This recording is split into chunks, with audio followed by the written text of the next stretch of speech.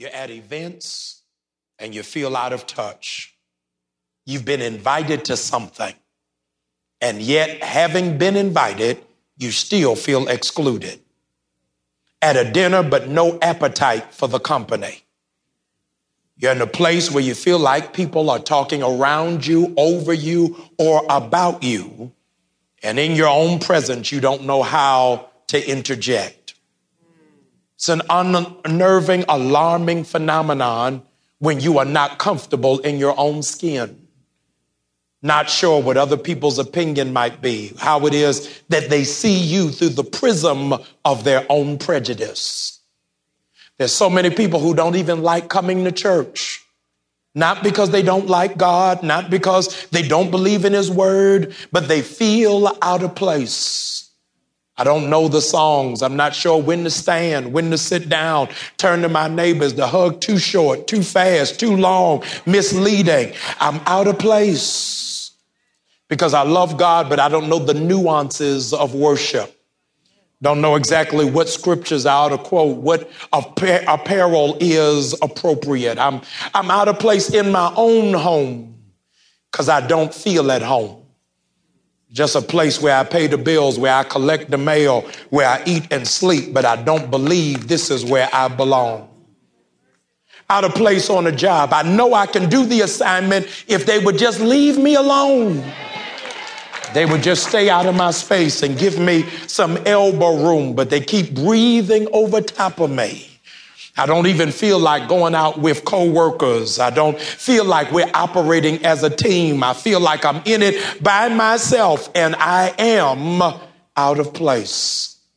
If you've ever been that way, if you've ever felt that feeling, then ladies and gentlemen, the book of Exodus includes you. Because in the book of Exodus, we find out what it feels like, hear me, to be out of place at work. To be out of place at work, because the children of Israel are under new management who do not understand that they are under covenant. And because they do not understand that they are under covenant, their managers are handling them like slaves when they're children of God. They tried all they could to break them down, but didn't realize that the adverse had happened. Instead of breaking them down, they built them up. Because the text says the more that they brutalized them, the more that they multiplied. Do you not realize that the hardship that you are going through at work, here it is God is using work to work you?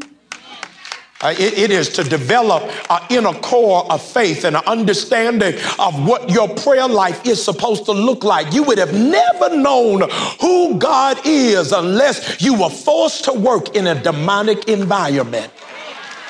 And in spite of all of that, you found out what it means to let your light so shine before men and before women that they may see your good works and glorify your Father which is in heaven. No wonder the people on your job don't like you. You don't fit in there. That ain't even where you're supposed to be.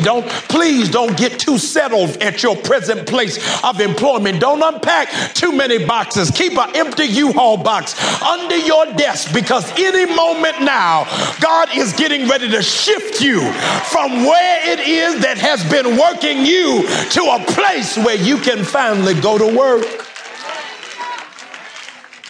The whole scope of Exodus centers around working conditions and living conditions. While you are hearing my voice, please know that God is working overtime to find a way to change your place of employment. But he says, I'm not just working to change your place of employment. I got to change your address. Because where it is that you presently work and where you presently live does not, in fact, equate to where I see you in your destiny. There is a restlessness in you that you don't know where you're supposed to go next and how you're going to get there. God said, that ain't your responsibility. That's my job. All I need you to do is that in this season of being oppressed and being taken for granted, I just need you to hold on to the hope, the possibility, and the prospect that the place of my employment is getting